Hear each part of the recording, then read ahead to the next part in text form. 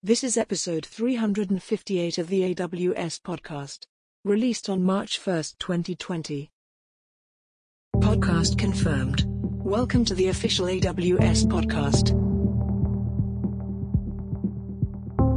Hello everyone and welcome back to the AWS podcast. I'm Alicia here with you. Great to have you back. And I'm of course joined by Nikki Stone. G'day, Nikki. Hi, everyone. Hopefully my audio is better for you all. Sorry about the issues previously, but happy to be back as usual. Thank you, Simon. Yeah, one of the challenges for Nikki is she's always on the go somewhere. So having stable audio is fun. But this time we've switched the challenge because whilst I am in the office, it's very early and I haven't had a coffee yet. So Nikki's going to provide all the energy for the show and I'll just be sort of lounging back here. But before we get into what is going to be a big update show, lots of cool stuff, there was something I wanted to mention for our Australian customers because one of the things we kept hearing from a lot of our customers was while there was a lot of documentation out there to help them get started on AWS, it's sometimes hard to know where to begin, particularly if you're a government agency. So we've developed something called the ANZ Public Sector Fast Start Guide.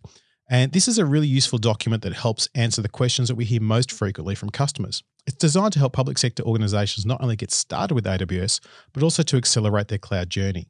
Now, this guide covers 6 different types of challenge areas. These map to the perspectives in the AWS Cloud Adoption Framework, or the CAF.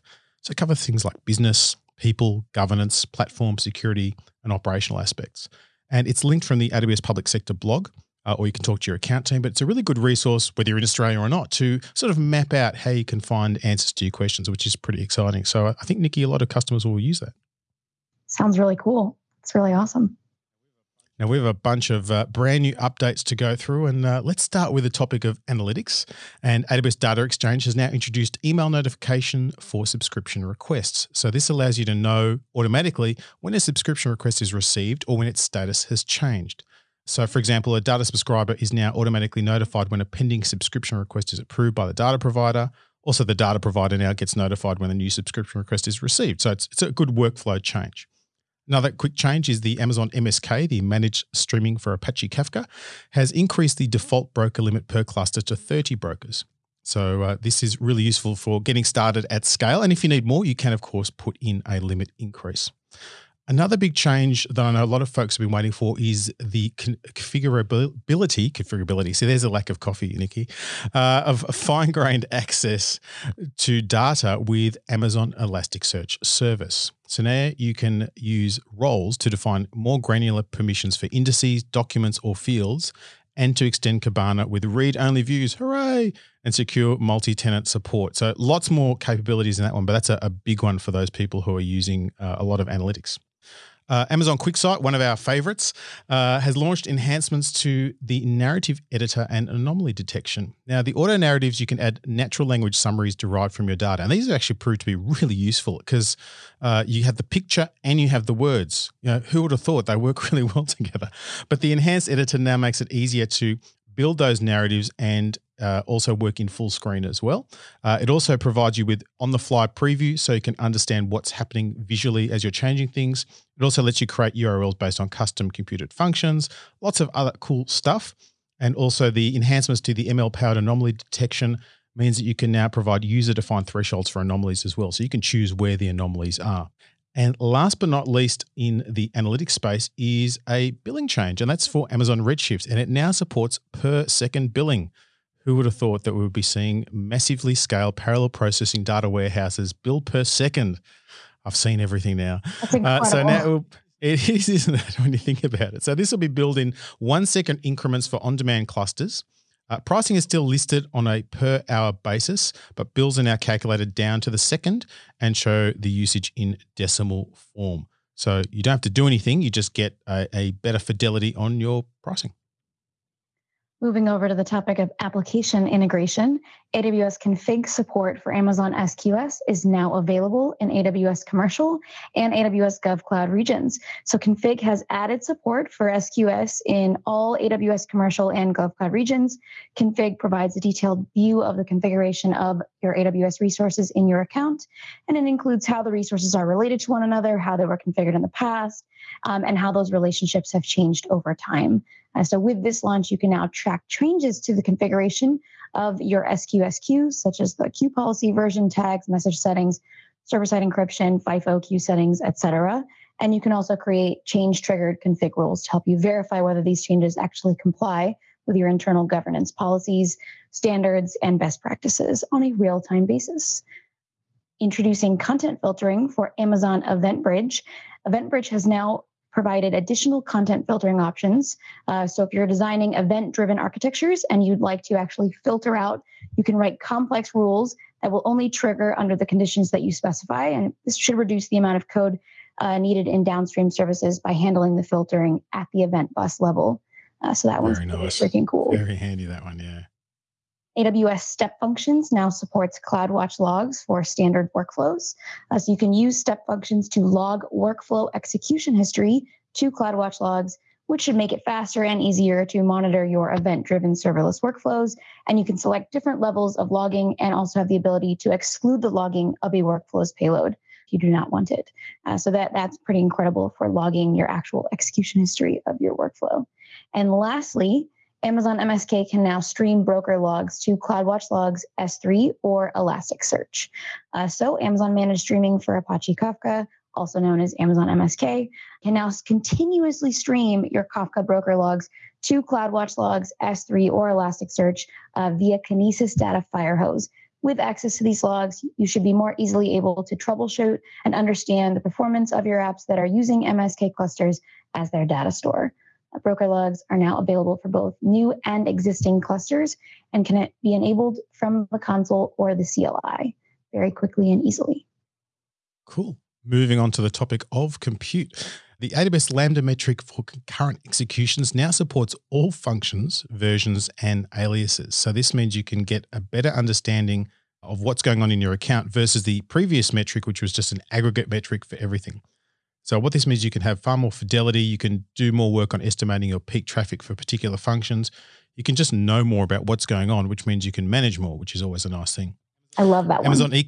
Yeah, it's a pretty cool one, that one. I was excited when I saw that one come out. Amazon EKS, the Elastic Kubernetes Service, now has released the version VPC CNI version 1.6. This includes a bunch of new changes. Probably the most interesting one is the minimum IP target parameter, which lets you reduce your pod start time, which is always a good thing, but lots of other improvements there. Another really nice one is the Amazon Elastic Container Service has added support for Canary deployments. Now, these are very, very cool, and it helps you use this using AWS Code Deploy. And this helps you deploy new versions while old versions are running. It helps you shift load across. You can shift load in a gradual way or a full way. It's the way we should do things, isn't it, Nikki? Absolutely. A few more updates. Amazon ECS now supports tagging for task sets, so you can see what's going on in those task sets when you're creating it. Also, Amazon EC2 hibernation for on-demand and reserve instances is available through AWS CloudFormation. So this now means that you can easily provision and update your resources in that orderly and predictable fashion that we love. And you can launch EC2 instances with hibernation enabled because it's just a hibernation options property and configured equals true. That's all it is. And this means you can now set your instances to hibernate as necessary. And speaking of hibernation, there is now also support for Ubuntu 16.04 LTS. So this joins Amazon Linux, Amazon Linux 2, and Ubuntu 18.04 LTS, and Windows Server 2012, 2012 R2, 2016, and 2019 as well. Amazon ECS optimized Linux 2 AMIs now come with pre-installed AWS Systems Manager Agent. So the AWS Systems Manager Agent makes it possible for Systems Manager to update, manage, and configure EC2 instances in a customer's ECS cluster. And ECS customers used to have to manually install the SS agent into their ECS optimized AMI, and now they get it out of the box pre-installed. AWS Elastic Beanstalk has launched Python 3.7 on AL2 platform in beta. So you can now run your Python applications on Elastic Beanstalk using Python 3.7 on Amazon Linux 2 beta platform. Python 3.7 on Amazon Linux comes with several improvements and major new features, including support for pipfile and Unicorn. Unicorn, that's a really funny. Everyone wants support for that, don't they? Yeah, of course, we definitely need support for that. Amazon EC2 has added the ability to easily query the billing information of your Amazon machine images. So you can now use the Describe Images API to determine the billing product information associated with that AMI. And this makes it easier, to obtain the platform details and billing information, and reduce the chances of erroneously launching instances from incorrect AMIs. Amazon EC2 has now supports tagging EC2 spot fleet requests. So you can now assign AWS resource tags to spot fleet requests on creation to more easily identify their purpose. So always adding tags where needed. This is just another spot. I think it's really awesome. So you can tag your spot fleet requests by a particular department, project, or application. Amazon EC2 auto scaling now provides notifications via the AWS Health Service. So the auto scaling feature of EC2 will now publish notifications to the AWS Personal Health Dashboard and the AWS Health API when EC2 instances fail to launch in one of your auto scaling groups due to a missing launch template or a security group. And this gives you actual feedback to review and update that auto scaling group. And lastly, Amazon ECS now supports AWS Secrets Manager version and JSON keys.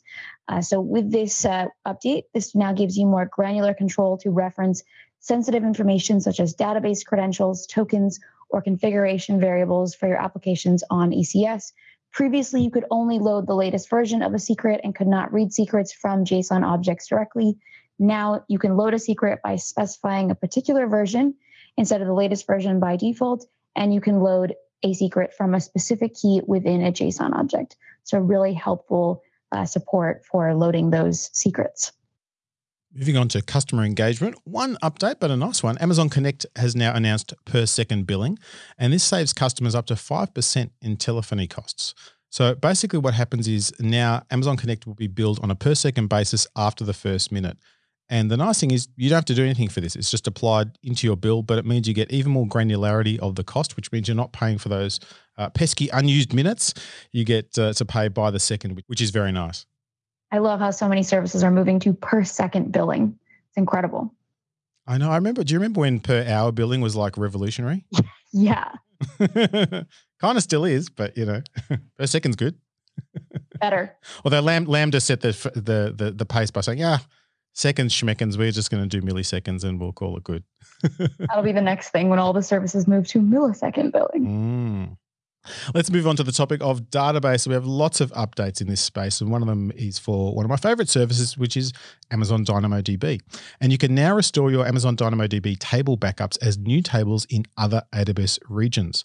So this allows you to create on-demand and continuous backups of your DynamoDB tables and then restore from those backups elsewhere, so in other regions. This is really useful for disaster recovery, business continuity plans, even just setting up different environments that you want to test with, etc. Very, very flexible. So pretty excited about that one.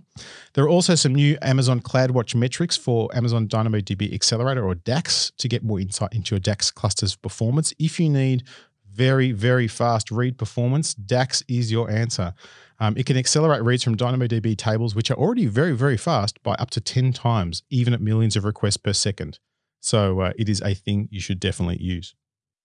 Amazon RDS for SQL Server now supports joining a domain across AWS accounts and VPCs using managed Microsoft AD. So starting today, Amazon RDS for SQL Server can join database instances to a managed Active Directory residing in a different AWS account or VPC. This should make it easier and more cost-effective for you to deploy your directory-aware database workloads by reducing the manual config to domain to join your DB instances and the need to deploy directories in each account and VPC. So you can seamlessly join to a directory from any AWS account and any Amazon VPC within an AWS region. So that's pretty cool. Amazon RDS for Oracle now supports Oracle OLAP, which is a multi-dimensional analytic engine embedded in the Oracle Database Enterprise Edition. It provides SQL access to advanced analytics and cube-organized materialized views to enhance the performance of business intelligence solutions. So that's... It's OLAP. You want to say OLAP. That's what we say. Us cool data kids. I know you're all about the application, Nikki, but OLAP. MI versus AMI. OLAP. Sorry, OLAP. Right, the next time I see that. Amazon RDS for Oracle now supports Federal Information Processing Standard 140-2 for SSL. So now RDS for Oracle has enabled you to use the FIPS 142 for SSL, which is a government standard that defines cryptographic module security requirements. always amplifying our security here at AWS. That's super important.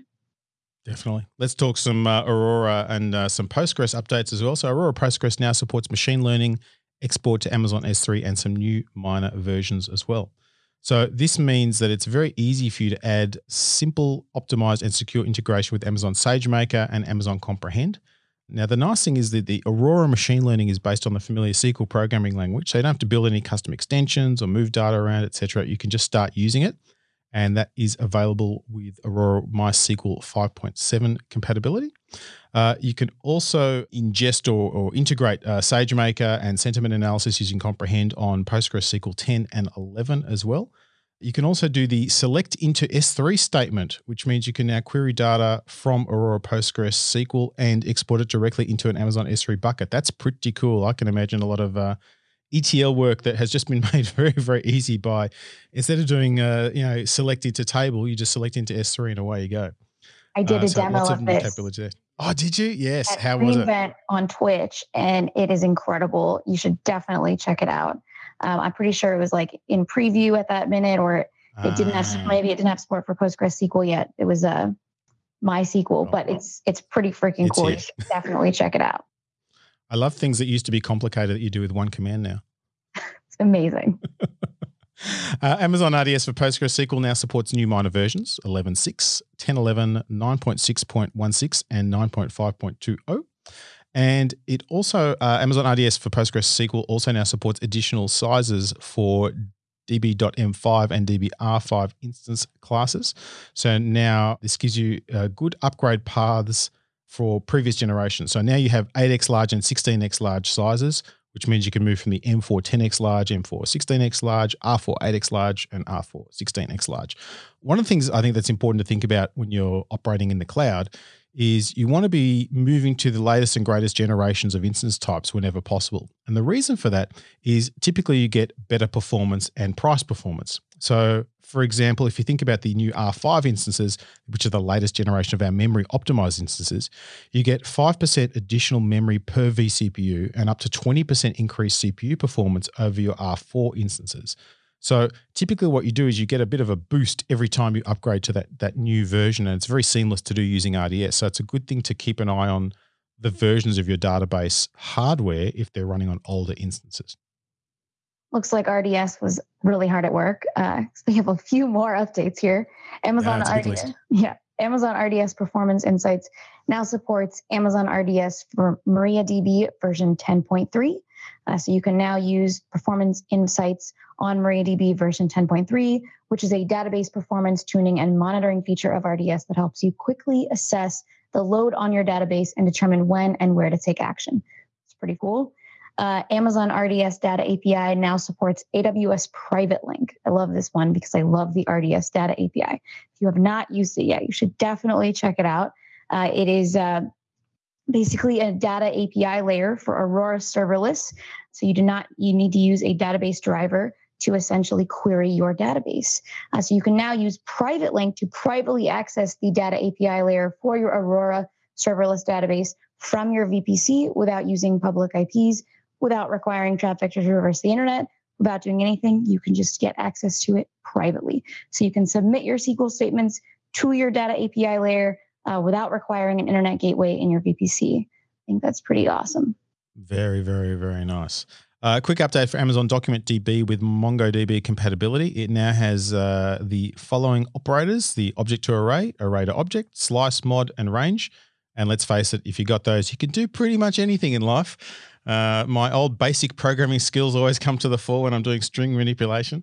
A couple of other quick updates for Amazon RDS. So Amazon RDS Performance Insights now supports SQL level metrics on both Amazon RDS for MariaDB and on Amazon RDS for MySQL. So if you're looking for insights into the performance of your databases, particularly things that are holding things up, this is a really useful capability to understand. Now, do I have stuck or long-running SQL queries? Have I made a change that's got a bad effect, etc.? It's all built in, which is really nice. Now, another completely different kind of database is the Amazon Managed Cassandra service, and it now supports a few different things. First, it supports ordering clauses in SQL queries, and it also supports AWS CloudTrail logging. So now if you're using Apache Cassandra, as part of the Amazon Managed Apache Cassandra Service, MCS, you can now use those capabilities, which is very nice. There is also now the ability to visualize your quota information through service quotas, so you can understand how much you've used of what you've got and whether you need to request more. And you can now also add new columns to existing tables, because let's face it, we never get it right. So you can use the alter table command query language statement to add new columns in to your applications. Moving on to my favorite topic, developer tools. Yeah, I can just sit back now, can't I? AWS AppSync has released integration with X-Ray and GraphQL info object support. This one is extremely powerful if you've ever used X-Ray for your serverless applications. So you can now use X-Ray to trace and analyze user requests as they travel through your AppSync APIs to their backend data sources. So if you're familiar with GraphQL, there are typically resolvers in the backend, and now you can travel how your requests are making their way to those resolvers through AppSync. So that's a pretty powerful thing when you're trying to analyze what went wrong or anomaly debugging, all those kinds of things. AWS code. There's never any problems with your code. That's what I heard. It's always perfect first run. Who'd you hear that from? So that practice on Twitch. Yeah, definitely. Because live coding on Twitch it's a perfect art, shall we say? It is very much so. AWS Code Build has added support for Amazon EFS. So you can use the Amazon Elastic File System in a code build job. And this can be achieved by easily specifying the EFS file system ID in your code build project. That's pretty awesome. Cloud9 has launched support for tagging new and existing environments. So you can tag any of your Cloud9 development environments through the console or the API, new or existing. Tags are always awesome. Very nice.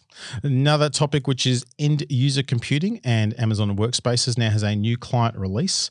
And this is a new Workspaces client for both Windows and Mac, and it includes some new enhancements around the ability to create personalized labels for registration codes, a new, more intuitive UI, and it has the latest updates to the PCOIP protocol as well. Now, what these personalized labels and registration code thing means is you can now create custom names for various workspace directories. And what this means is it's easier for end users with multiple registration codes to differentiate between their workspaces, because yes, some people have more than one workspace, particularly if they're doing work for a variety of different customers on a contract basis, etc. Lots of reasons why you might want to do that. Also, the new UI, I should say, updates the Workspaces client with a more modern look and feel that includes enhancements to the co-branding features. So there's HTML support. And of course, you've got the updates to PCOIP protocol, so you get much faster performance. Shall we talk machine learning? And I think, Nikki, you and I before the show were talking a little bit about this next one because it's kind of cool. Yeah, my second favorite topic. Boy, I'm a creature of habit. I have like the same favorite topics every week. This topic has some pretty cool announcements regarding our machine learning APIs. So listen up. First one is Amazon Forecast now uses public holiday data from over 30 countries to improve forecast accuracy. I think this one is so cool. So Forecast will help you generate accurate forecasts for a variety of use cases like energy demand, workforce planning, cloud infrastructure usage, inventory planning, traffic forecasting, financial planning, and it will now use holiday data from over 30 countries to improve that forecast accuracy, which can definitely affect, think about user traffic on certain days of the year, stuff like that. So it's really, really cool. Rekognition now detects text in videos. So previously you could detect text in images. Now you can detect text in videos, and you can filter your results by region, bounding box size, and confidence score. I think this one is also very powerful. Wanted to detect text in a video for a while now.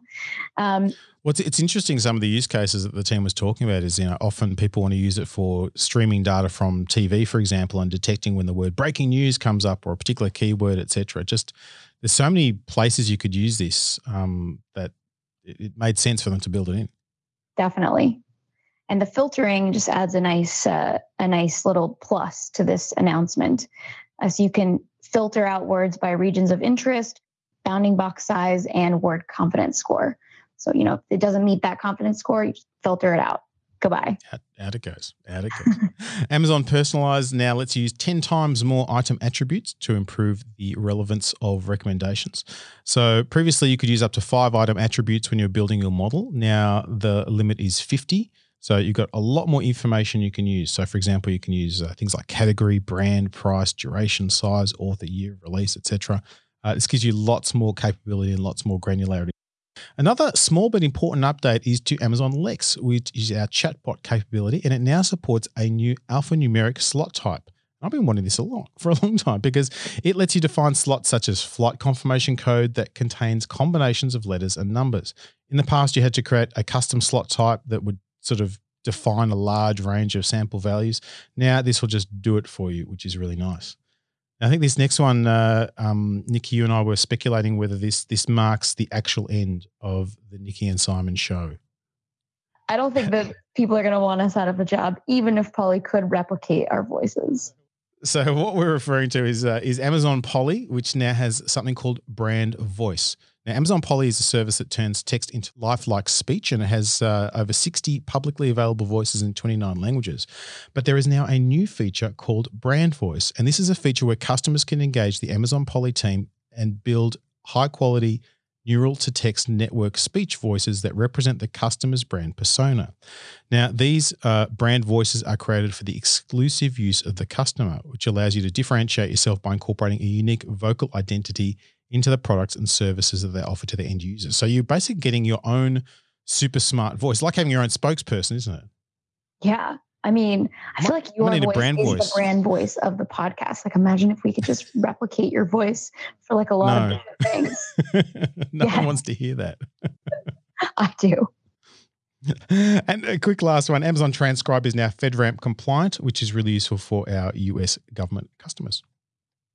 Moving on to the topic of management and governance, Amazon VPC endpoints and endpoint services now support tag on create.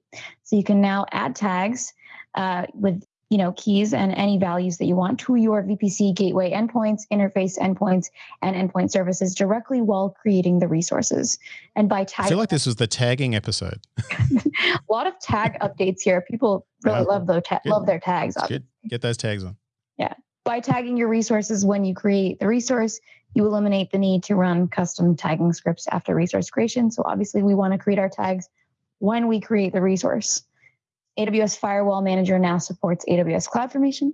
So you can now use CloudFormation templates to manage and create all of your firewall manager policy types and resources.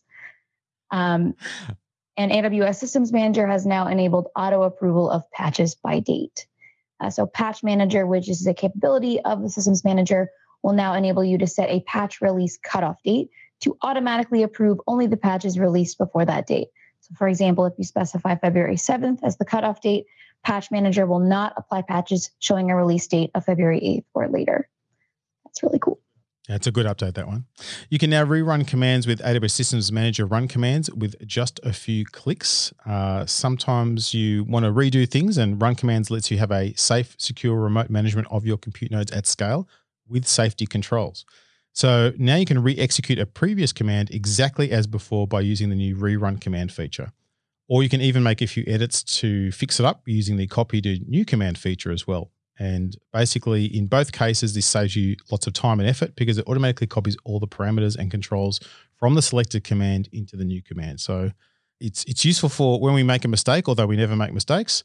And it's also useful for building on things we do on a regular basis.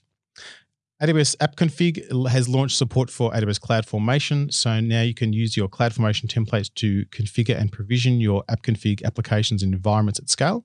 You can also provision your configuration profiles. You can specify validators. You can specify deployment strategies. You can provision your CloudWatch alarms.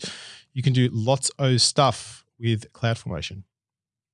AWS CloudFormation StackSets has introduced automatic deployments across accounts and regions through AWS organizations. That's a big one. StackSets has announced a new automation feature to streamline deployments of resources to multiple accounts and regions through AWS organizations. So you can use StackSets to centrally manage deployments to the accounts in one or more organizational units or all of the accounts in your organization. That's extremely powerful. You'll also be able to enable automatic deployments to any new accounts added to your organizations, and the permissions needed to deploy across the accounts will automatically be taken care of by AWS CloudFormation StackSets. Very nice. The AWS Well Architected tool now supports the AWS Serverless Lens, and this is a really useful, and I highly recommend you use this capability to implement your best practices when you're reviewing serverless workloads. Now, the Well Architected framework was developed to help you build secure, high-performing, resilient, and efficient applications using the latest AWS architectural best practices. And by answering a set of questions across the 5 pillars of the framework, you get a detailed report that helps you understand any potential risks in your workload and also tells you about next steps for improvement. Now, the AWS Serverless Lens gives you additional questions and best practices that are specifically tailored for serverless workloads. And you can use this in new and existing workloads to understand any potential risks. It's rolled out, it's available for free, and you should use it because it makes you build better applications. I'm totally going to use that one. Totally happening. Quick update for AWS Managed Services. There are some additional AWS services that are now supported. These are including Amazon Cloud Search, Amazon Kinesis Data Analytics, Amazon Kinesis Data Firehose, the AWS VM Import Export, AWS App Mesh, Amazon QuickSight, AWS Transfer for SFTP, and Amazon Cognito. So if you are a AWS Managed Services user, or we're thinking about it, but we're missing those particular services, there are now 69 services that are supported, which is very, very nice. Amazon Cognito User Pool service now supports logging for all API calls with AWS CloudTrail. So if you remember, they actually recently supported CloudWatch. Well, now they have added support for logging all of the actions on the User Pool's actions page as events in your CloudTrail log files, making it burn the easier log fires, for you to burn the record. log fire. It's not winter there, is it? Why No, is it it's fires on coming my to brain? summer, no. This should make it easier to record all actions taken by a user, role, or AWS service. And this logging improves, governance, compliance, and operational and risk auditing capabilities. So yeah, I think that's really powerful. AWS Trusted Advisor has expanded to new regions and updates existing checks. So the Trusted Advisor is an application that draws upon best practices learned from our aggregated operational history of serving millions of our AWS customers. It will inspect your environment and make recommendations for saving money, improving system performance, and closing those security gaps. And recently, it has expanded to a few new regions and updated checks to keep you operating efficiently. So it's now enabled in Bahrain and Hong Kong, and it has support for 46 checks. Then the 49 checks were added in the GovCloud region.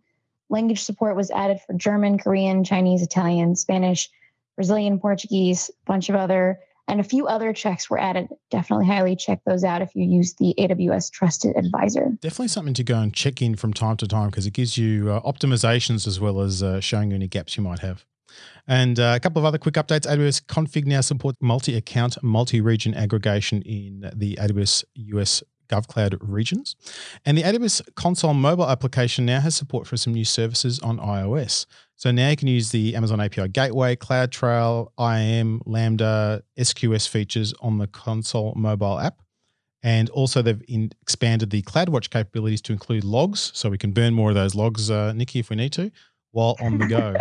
It actually is really useful. It's kind of designed to let you view and manage a select set of resources to support incident response whilst on the go.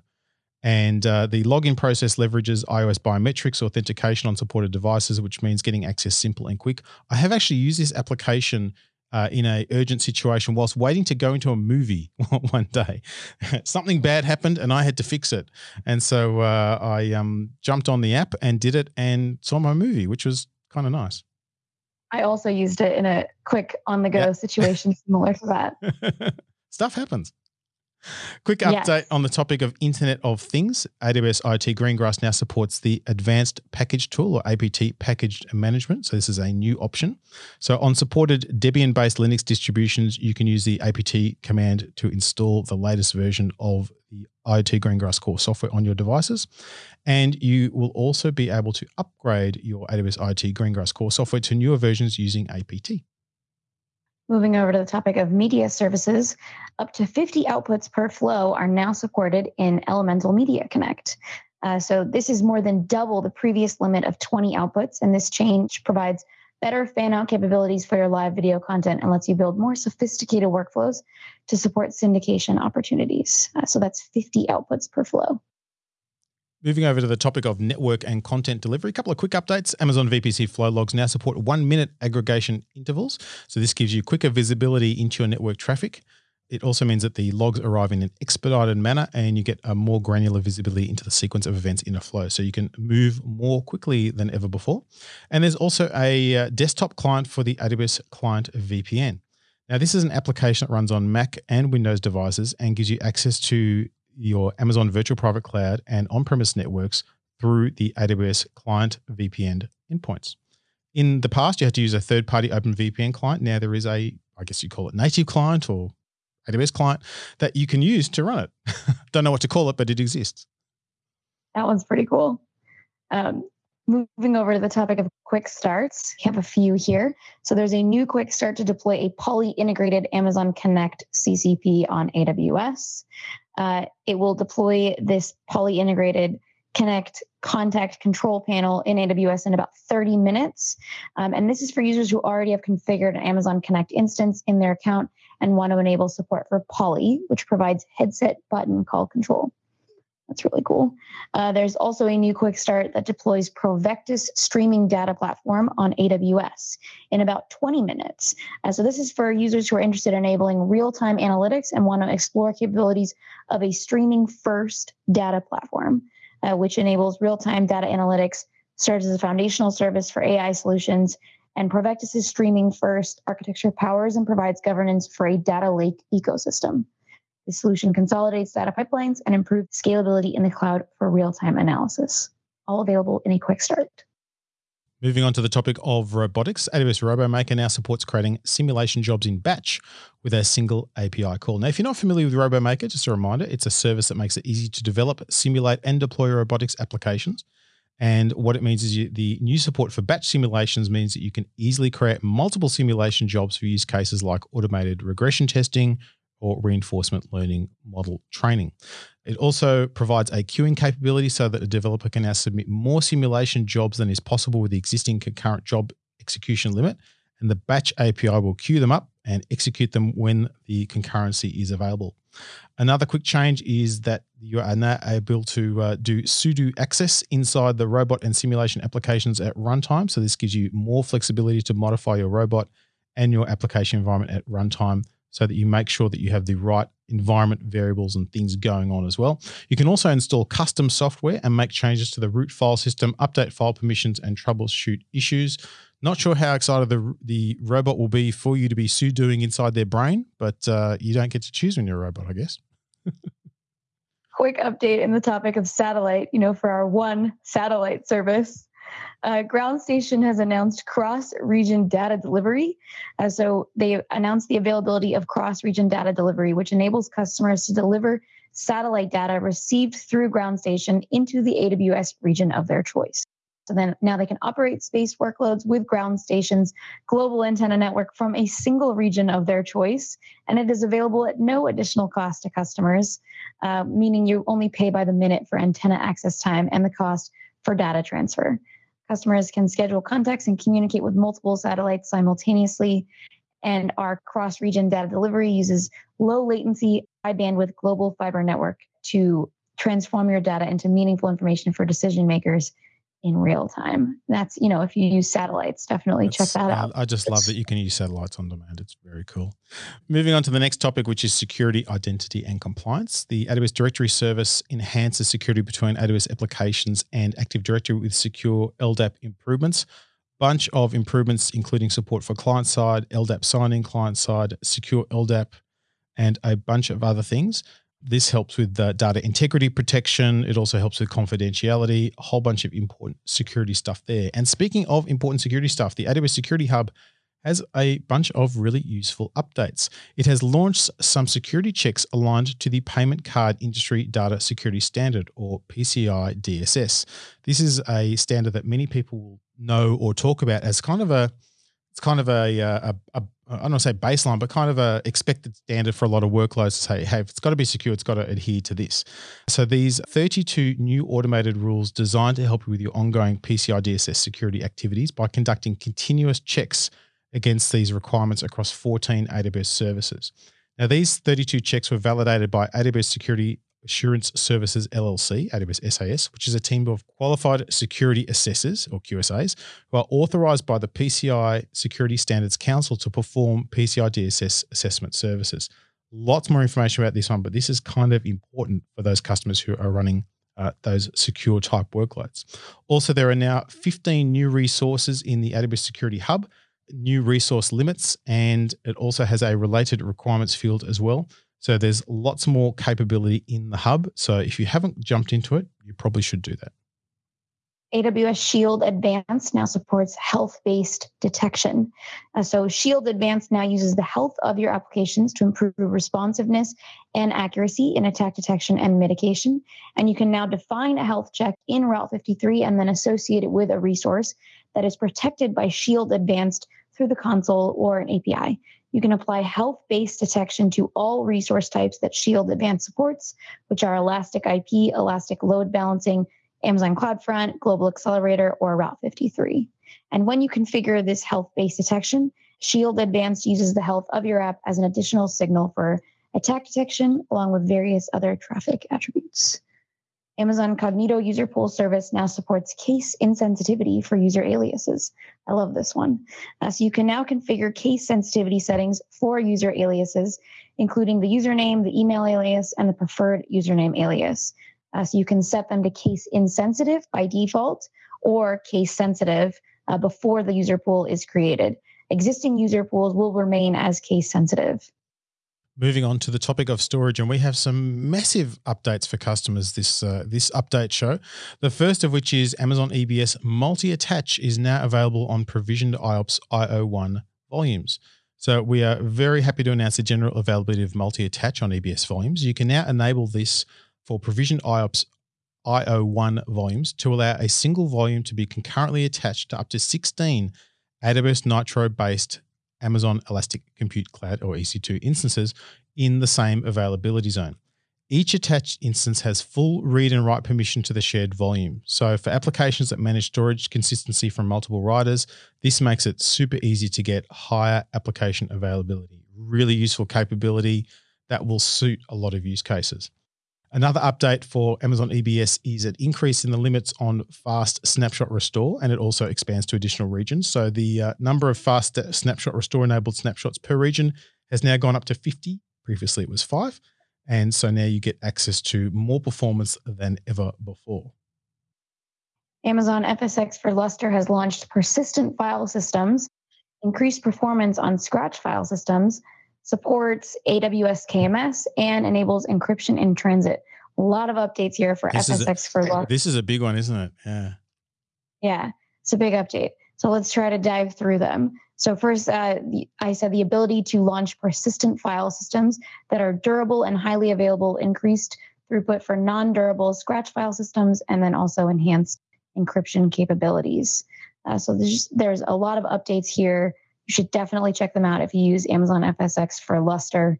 And really what this is about is providing you both with that Scratch space option. They've increased the performance of that. So the second generation Scratch file system now has the ability to burst to 12,000 megabytes per second. I had to make sure I check the case of the B for every terabyte of data, which is compared to 200 megabytes per second for the first generation. So that's a pretty increased capability. And also these Scratch file systems by default encrypt all data at rest using keys managed by FSx. Also, the fact that you now have persistent storage as well means you can use the right kind of variant of this file system for the right use case. So you'd use Scratch space if you're using it as a shared file system for some sort of HPC work, etc., but you're not using the data produced on those file systems for long-term output. But in some cases you do. So you'd use a persistent version. So lots of options there, which is really nice. A couple of other storage updates. AWS Storage Gateway is now available on the Linux KVM hypervisor. So this allows you to run it in your environment on the hypervisor of your choice. So Storage Gateway supports QEMU KVM on Red Hat Enterprise Linux 7.7, CentOS 7.7, Ubuntu 18.04 LTX and 16.04 LTS on host machines using Intel x86 CPU with virtualization extension. Now, a reminder, Storage Gateway is a hybrid cloud storage service that lets you have on-premises applications access virtually unlimited cloud storage using NFS, SMB, iSCSI, and iSCSI VTL interfaces. And last update in the storage space is the multi-region asynchronous object replication solution. And I'm not going to try and say that 3 times fast, but what this does is a really useful solution to configure all the AWS services necessary to set up a multi-region replication through Amazon S3 buckets. So for example, if you create objects in Oregon, rename them in Singapore, and then delete them in Dublin, the changes can be replicated to all the other regions. And this solution is designed for workloads that can tolerate lost events and variations in replication speed. But it's really useful for a very common use case where it's like, I just want my data everywhere, but people can access it from different spaces and who knows who's deleting it where. Just look after it for me. So pretty nifty one. It's really cool. Moving on to the final topic, training and certification. A couple updates here. There is a new version of the AWS Certified Solutions Architect Associate exam. So that is now available. There is an updated version of 2 APM partner digital courses. Those 2 courses are AWS Solutions Training for Partners, Amazon Connect, and AWS Technical Professional. These courses are designed to help APM partners understand how to discuss the technical advantages of creating a cloud-based contact center with Amazon Connect, and also to gain a basic technical understanding of AWS services. So these updated versions are now available. And lastly, AWS has launched Activate Founders Package, offering up to 1,000 in credits to select bootstrapped startups. This is obviously very interesting to me. Very cool. Yeah. Yes. So the Activate Founders Package is a new set of benefits specifically designed for bootstrap startups. This is offered as part of the AWS Activate program. If you're not familiar, check it out. It's for startups. And it is open to founders and startups who have not yet raised any venture capital, seed, or angel funding and have no affiliation with any accelerators or incubators.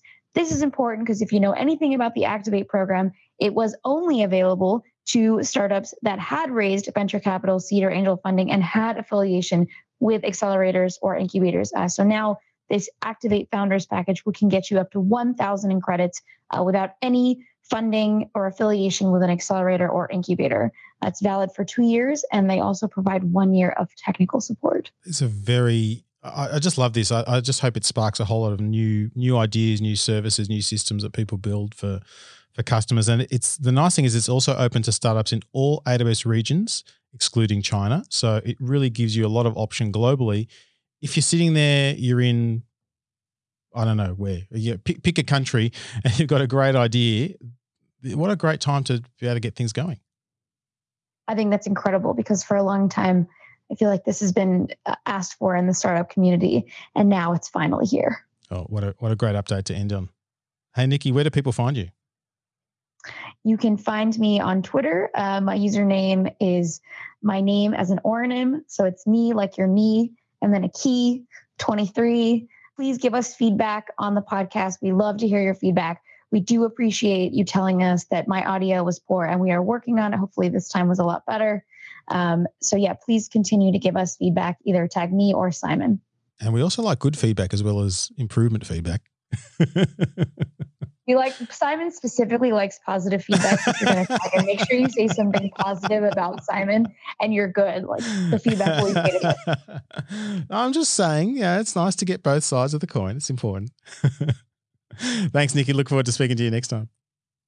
Sounds good. And thanks everyone for listening. We seriously do love to get your feedback of all kinds. AWS podcast at Amazon.com is the best place to do that. And until next time, keep on building.